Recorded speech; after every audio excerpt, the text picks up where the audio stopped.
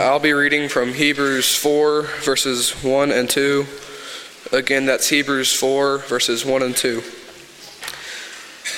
Therefore, since a promise remains of entering his rest, let us fear lest any of you seem to have come short of it. For indeed the gospel was preached to us as well as to them. But then the word which they heard did not profit them, not being mixed with faith for those who have heard it.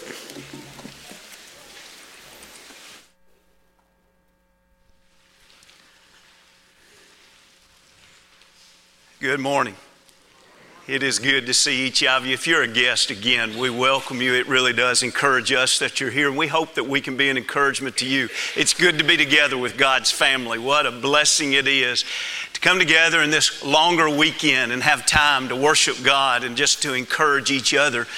As we think about many encouraging things, we think about the good news that our Brazil mission team has finally arrived safely. After a few delays, they arrived 36 hours later. But they're there, and they've got their feet on the ground, and they're ready to get to work, and we're thankful for that. Be praying for them this week.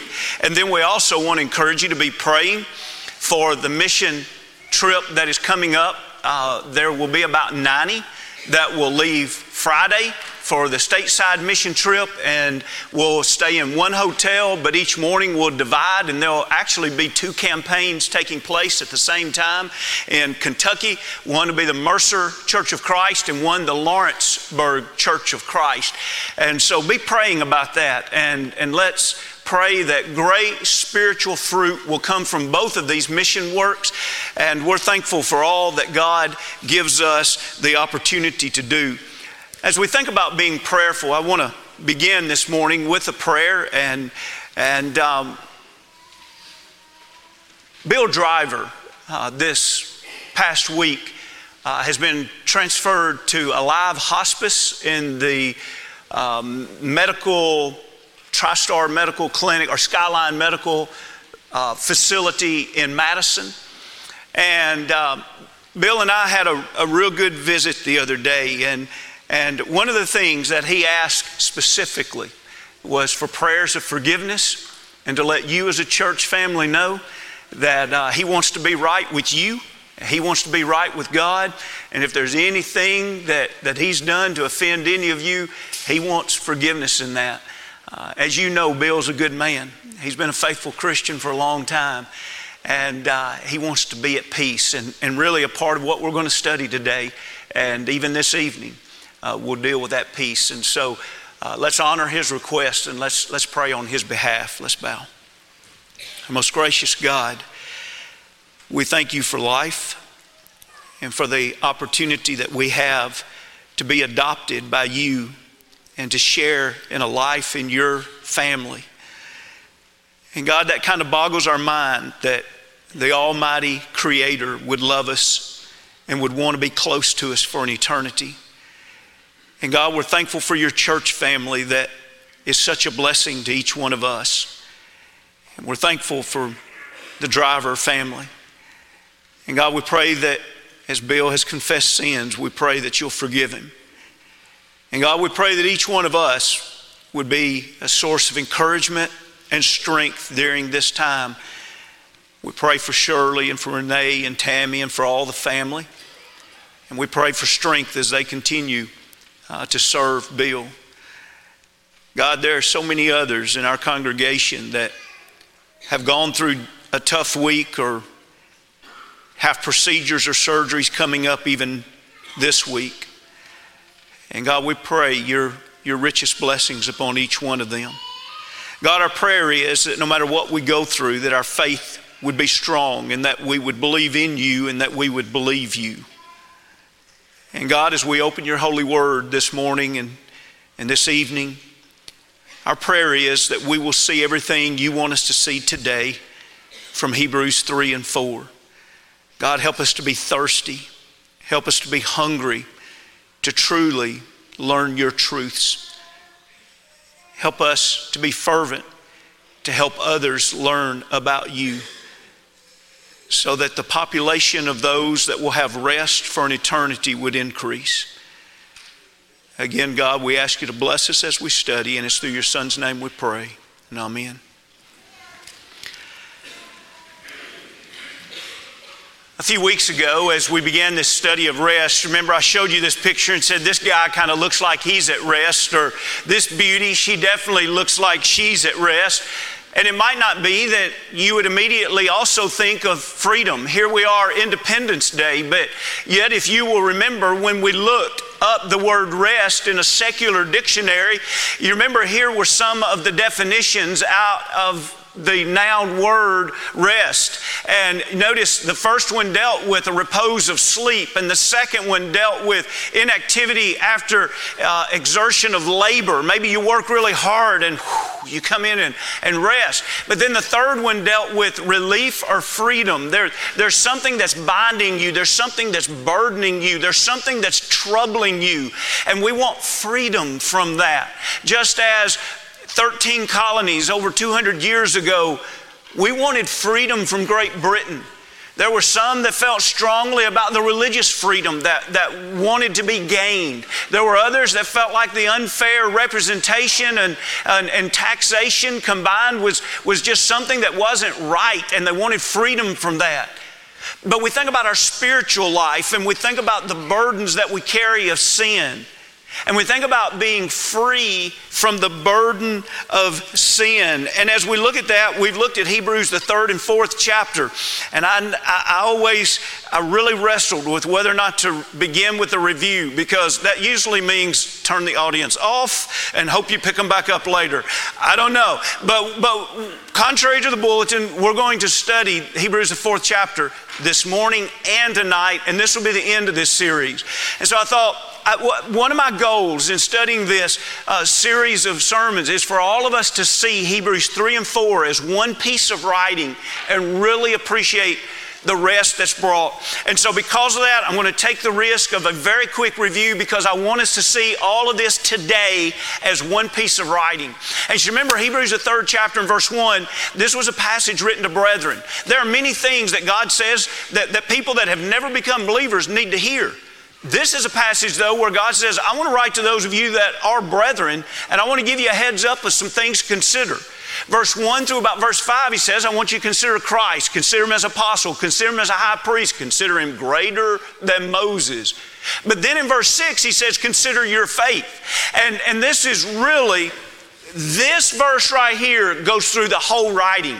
If we had to reduce Hebrews 3 and 4 perhaps to one verse, perhaps this would be the thesis of it. And remember, if we're going to be in Christ and we're going to be a part of Christ's house, the church, notice what we're going to have to do. We're going to have to hold fast the confidence and the rejoicing of the hope firm to the end.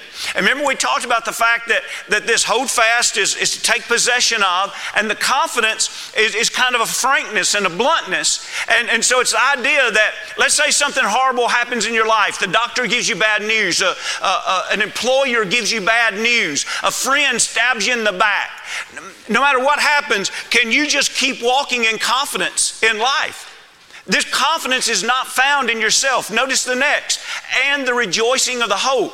The rejoicing is, what are you going to boast in? What are you going to glory in? The hope is the expectation that God keeps his promises. And so here's this person that they've received some tough news today, but they're just walking through life. Somebody says, how do you do that?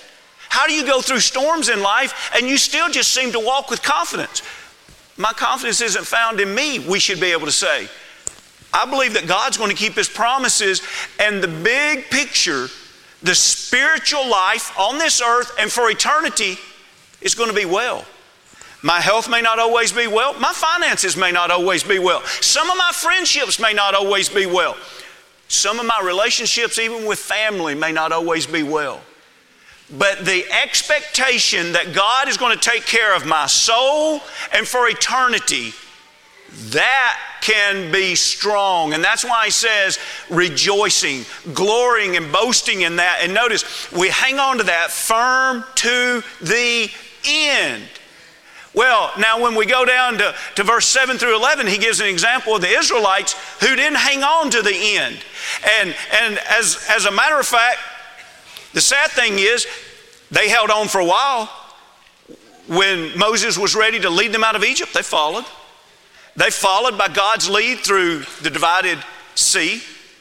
They followed Mount Sinai. Now, sure, they had mistakes along the way. They built the tabernacle. They put together the Levitical priesthood, just like God said. They followed right over to the edge. And when they were ready to go into Canaan, remember the 10 spies came back with the wicked report, and 2 spies, Joshua and Caleb, their plea, ultimately, in essence, their plea was this: we believe God. God says He's going to give us this land. Let's go up at once and let's claim this land. In essence, the other 10, their plea was, we don't believe God. Sure, He says He's going to do it, but we've seen the fortified cities. We have seen the descendants of giants. We have seen such strength. And so in essence, now, if you just said it that bluntly there, I guess they would have still agreed with that. I don't know. Maybe they'd kind of played mind games and said, oh, no, we kind of believe God. But in essence, they didn't believe God. And remember, a few weeks ago, we really drove home the fact it's one thing to say, I believe in God. It's another thing to say, I believe God. Probably all 12 of those spies strongly believed in God, but only 2 of them believed God. And so what did they do? They fell short. And it is that example that the Hebrew writer chose to pull, just like a needle and thread, all the way through a passage.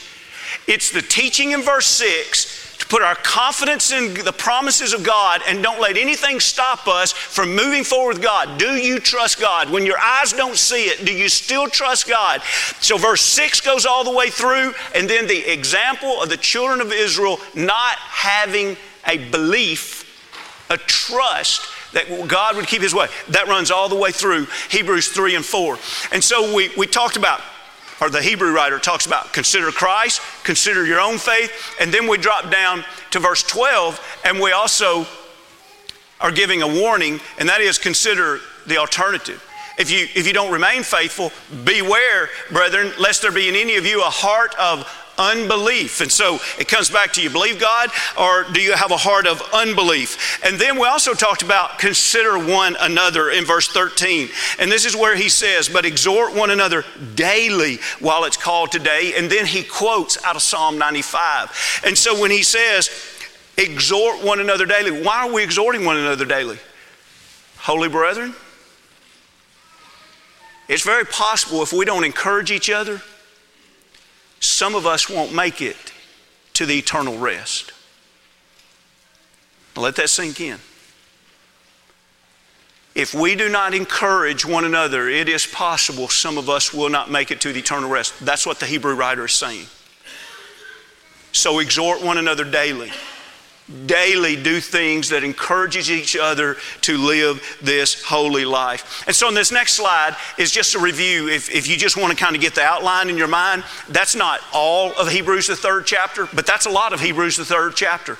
Consider Christ, consider your faith, consider the possibility of unbelief, and consider others. And then 7 through 11 is that example of the children of Israel. When they reached, they followed the Lord. They believed the Lord for so long, but then it came time to enter into the rest, and they didn't believe God any longer. And so now we begin a fresh study this morning in Hebrews the 4th chapter. And we will not be able to study all of the verses of Hebrews 4 today, but I hope that we can pull maybe enough that would be very genuine and fair to the passage, that we would teach what God would be teaching to us. And so look with me, if you will, this morning at the first 2 verses, and we'll come back later tonight for more. But look at Hebrews 4 and verse 1. Therefore, you remember, therefore always ties what has been said. And he says, now let's just kind of, taking that in mind, let's just continue thinking about it. Therefore, since a promise remains of entering His rest. Now that's really interesting. The children of Israel had the opportunity to enter rest, and now the Hebrew writer says, hey, all of us, holy brethren, we have an opportunity to enter rest too. It still remains. And so now you kind of scratch your head and think, okay, so is he saying that he's going to offer us like a physical land on this earth that we call the land of promise or the land of Canaan? Well, no, it's not that he's offering us geographically a land of rest, but it's a spiritual place that we dwell, that we become. It's that rest that we have in God that we begin on this earth as we are living a life in Christ, but the completeness or the fullness of that rest is found in the eternal home. And that's why it's so appropriate. It's biblical. It's perfect to describe heaven as an eternal rest. It's because of writings like this. And so now let's read it again. Therefore, since a promise remains of entering his rest, now notice this warning. Let us fear lest any of you seem to have come short of it. Wow.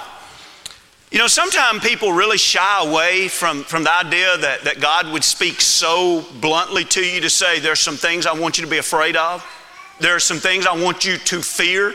I remember one time a woman in a Bible class, she spoke up. A verse like this was read. And she was probably a lady in her early 60s, and she spoke up and she said, I just don't like when there are passages like that telling us to fear things. And the Bible class teacher said, well, I don't think we can change the wording. I mean, that's what it says. And you know, I just thought, what are we supposed to do? Look, I don't know if you hear this and think like, well, I can't believe God would tell me I need to live in view each day of the fact that I might become unfaithful. I don't find that dissettling. I don't find that as God being a jerk. I don't exactly understand why some people do. I don't understand why some people think, why would a loving God? You think, because we are made of creatures of choice, and we live out the outcome of our choices, wouldn't it only be the loving thing to do for God to say, I want you to really be aware and stay away from decisions that will hurt you now and for an eternity? That's a loving thing. Can you imagine a parent saying they love their child and they will not tell their child to stop playing in the street? Can you imagine that? You say, why don't you love your child? Why don't you take care of your child? Oh, I just don't want them to fear things. I want them to be able to have a life of freedom, and I don't ever want to tell them no. You know, and we look at it from a parenting standpoint, and well, at least some parents, they get it. And so then you look at it from the ultimate parent, and he tells us, there's some things I want you to fear. Okay, God, I'm listening to you. And I love the fact that you love me enough that you would give me protection. What do you want me to fear? And notice again as we read verse 1. Let us fear lest any of you seem to have come short of it. And the it is that rest that God provides through His promises. Remember, right before this series, we studied about being covenant people. Covenant with God means that His promises shape our future if we are willing to walk in step with Him, if we're willing to be in that covenant relationship with Him. And so now, what should we fear? We should fear coming short of that. You know, that word in the original language, coming short, is interesting. You know the first description in a lexicon for that? The first description is arriving late. That might not be the first thing that comes to your mind when you think of coming short, falling short. But literally, falling short is you've arrived late. Oh, please tell me it's not too late. Yeah, the 8:05 train's already left. You've fallen short. You've arrived late. It also has to do with the idea of to be in want. But I really want to be on that train. It's the day of judgment. I really want to spend eternal life with you, God. I'm sorry. You've fallen short. It's too late now to make changes. It's you finding yourself in want of what you can't do anything about right now.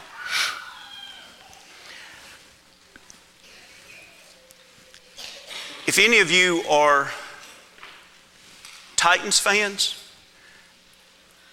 and I use the phrase falling short, isn't that amazing that some of you are smiling and we're going back 16 years ago? But every Titans fan knows immediately what you mean when you say, one of our greatest disappointments as a franchise was us falling 1 yard short in the Super Bowl. Kevin Dyson could have scored and with an extra point tied the Super Bowl game. And this literally was the last play of the game. The call was brilliant. Run Wycheck down the middle, pulling off to the left, pulling the linebacker to the left with Wycheck. Dyson would be open, take a step, fall into the end zone. The only problem was Mike Jones, the linebacker, looked over his shoulder just in time to see McNair passing to Dyson. He moved around immediately, and as Kevin Dyson would explain in his own words, he says, if you watch Mike Jones, he made the perfect tackle. He wrapped up the first leg, right hand, right leg, and then immediately as Kevin was making if he would have made one full stride, he would have scored. But with his other hand, he locked that knee, stopped his step short, and as he tried his best to stretch, to just get one more yard, it wasn't there. You know kind of the irony of all this? This is considered either the second, some have said first, but probably after in recent years, it's probably the second or third most significant play in all Super Bowl histories. All Super Bowls. This is considered one of the most significant plays. And you know what all of the sports world calls it? All the sports world calls it the tackle. Do you know what all Titans call it? 1 yard short. Why? Because it hurts. If you're a real fan, it hurts. It hurts to know that you got that close and you fell short. I want you to look back at this passage again. I want you to just really bask and linger for a moment and meditate for a moment on verse 1 again, where he says, therefore, since a promise remains of entering his rest, let us fear lest any of you seem to have come short of it.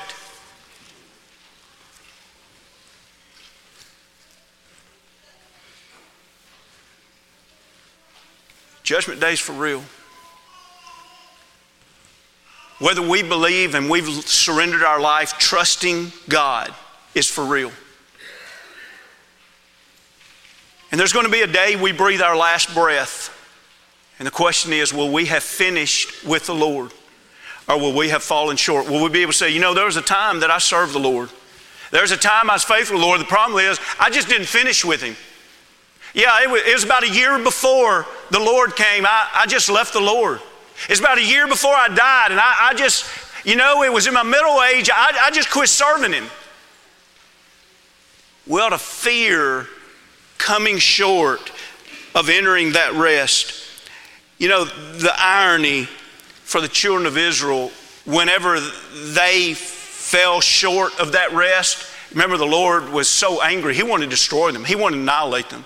Moses steps up and he urges them not to annihilate them. And he says, okay, I'll tell you what I'm going to do. I'm going to send them back to the wilderness, and they're going to wander for 40 years, and all the adults are going to die, and we'll bring the younger generation, and we'll give them the chance to enter into this land of rest. And so that punishment was voiced. They knew it. And you know what they did the next morning? In Numbers, the 14th chapter, we begin reading in 39 that Moses tells what they did. And in 40, they arose up early in the morning, and they came to the top of the mountain, and they said, here we are, and we will go up to the place which the Lord has promised, for we have sinned. In 41, Moses says, why do you transgress the commandments of the Lord? This will not succeed. Do not go up lest you be defeated by your enemies, the Amalekites and Canaanites. And then skip down to 44. They presumed to go up to the mountaintop. Nevertheless, neither the ark of the covenant of the Lord nor Moses departed from the camp. Then the Amalekites and the Canaanites who dwelt in the mountain came down and attacked them and drove them back as far as Hormah. Isn't that amazing? It came time to go over and they said, we don't believe God, we're not going. They received the punishment and God says, okay, you're going to go back to the wilderness and you're going to fulfill your punishment. The next morning they get up. Well, what are you doing on this mountain? Oh, we're going to go now and we're going to do what God told us to do. Well, there's two things wrong with that. Number one is you're too late. You have fallen short. And number two, that's not what God's told you to do now. What God's told you to do now is to go back to the wilderness. First thing that comes to my mind when I read this, just a simple phrase, we don't play games with God. I know sometimes we grow up with parents that they let us kind of pit one parent against the other and they let us talk circles until we get the parents confused. And if we get really good at it, we try it at school and we pull it off on a few teachers, and then we get good and we try it at our workplace and a boss, a supervisor. And we literally get pretty good at finagling things and telling little white lies here and making things work out. I hope that doesn't describe you. That's a real lack of integrity. But I can tell you this, that doesn't work with God at all. We either believe Him or we don't. We're not going to show up late and say, okay, God, I know it's the day of judgment, but I'm just going to throw out, you know that I really loved you and some way you're going to let me in anyway. And the warning that the Hebrew writer gives is, don't fall short. Well, how serious was Jesus about this? We're not going to elaborate on these, so if you don't know these, I encourage you to go and read these. But this is some of Jesus' teaching when you say, how serious is it to Jesus? In Matthew the 25th chapter, we have three scenes that pertain to the day of judgment. The first is the parable, and there were 5 young women that were ready for the coming of the bridegroom, and there were 5 others that were there at first, but then they weren't prepared for the endurance. They weren't prepared to stay there. In other words, they didn't have enough oil. And so they go to get more oil, and while they do, the bridegroom comes and the door is shut. And when they come back, in essence, what's the problem? When they come back, it's too late. They fell short. When we look at the parable of the talents, we see that the 5 and the 2 talent went and they used what they had in a very wise way, and whenever the master returned, they were ready for his return. But the one that buried his talent in the ground wasn't ready for his return. And it was too late to do anything about it once the master returned. And then we see the last half of the chapter where it's the day of judgment scene, and there's a divide, and all the ones on the right are the saved and the ones on the left are lost. And he gives this scene where even the righteous said, Lord, you're saying we did these things for you. We don't remember giving you food and drink and clothing and taking you in when you were sick and visiting you. We don't remember those things. And remember, Jesus said, when you've done it to the least of these, my brethren, you've done it unto me. But the important thing is to see that there was no going back. Because then he immediately turns around to the others and he tells them to depart from him, and they're eternally lost. And there's not this opportunity that says, oh, wait, I get it now. You really did mean that. Oh, you were serious about that. Okay, Lord, I want to serve you now with everything. I don't want to turn my back on you now. As we study this, I'd like for you to notice in Hebrews, the 4th chapter and verse 2, he gives a reason. For indeed, the gospel was preached to us as well as to them. But the word which they heard did not profit them, not being mixed with faith in those who heard it. It's interesting that he calls what was given to the children of Israel in the Old Testament gospel.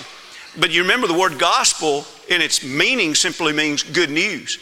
And so he's saying the children of Israel had good news. We're not going to read these, but just notice in Exodus 34, 6 and 7, look at the highlighted parts there. This is what God promised Israel, that he would be merciful, gracious, long-suffering, abounding in goodness and truth, keeping mercy for thousands, forgiving iniquities.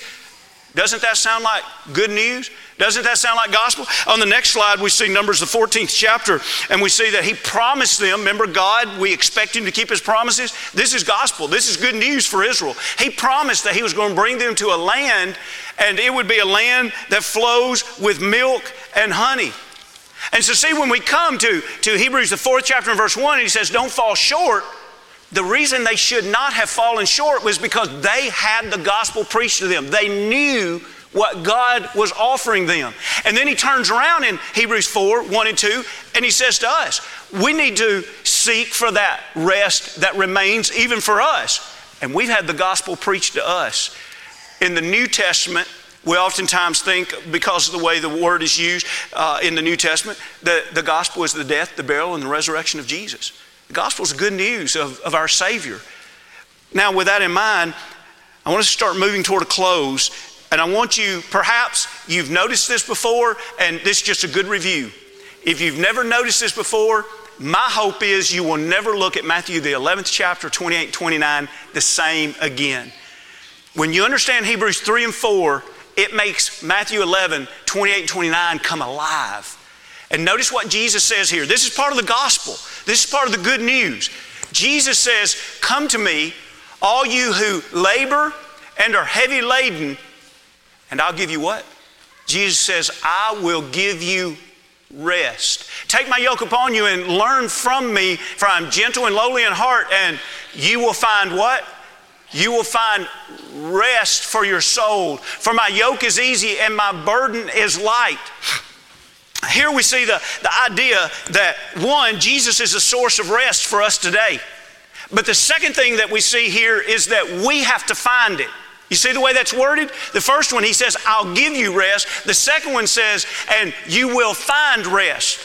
In other words, this rest is offered to all the 7+ billion people on this earth. That rest is offered to every one of them. But there will only be a portion that find that rest. It will be those that believe Jesus. Do you not just believe in Jesus? Do you believe Jesus? Do you believe what Jesus says about coming to him? And note the language here, the yoke, picture oxen. Christ says, I'm on one side of the yoke.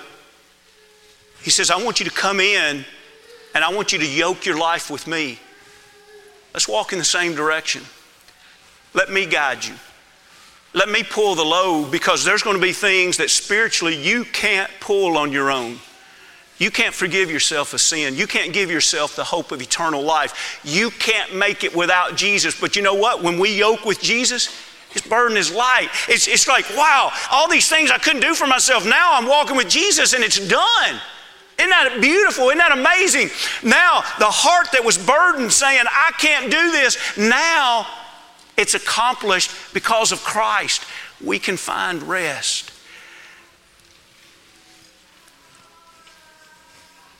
"15 years later, last year, Kevin Dyson wrote an article, because through the years he's been asked a whole lot about how hard was it to overcome falling short that 1 yard. And in the article he talked about how hard it was. He talked about, especially the first few months, it was his consuming thought. What could I have done to get 1 more yard? Why could I not have stretched it out 1 more yard? But then he immediately transitioned the rest of the article with this statement. But then I just had to realize there are some things more important than football. That's true.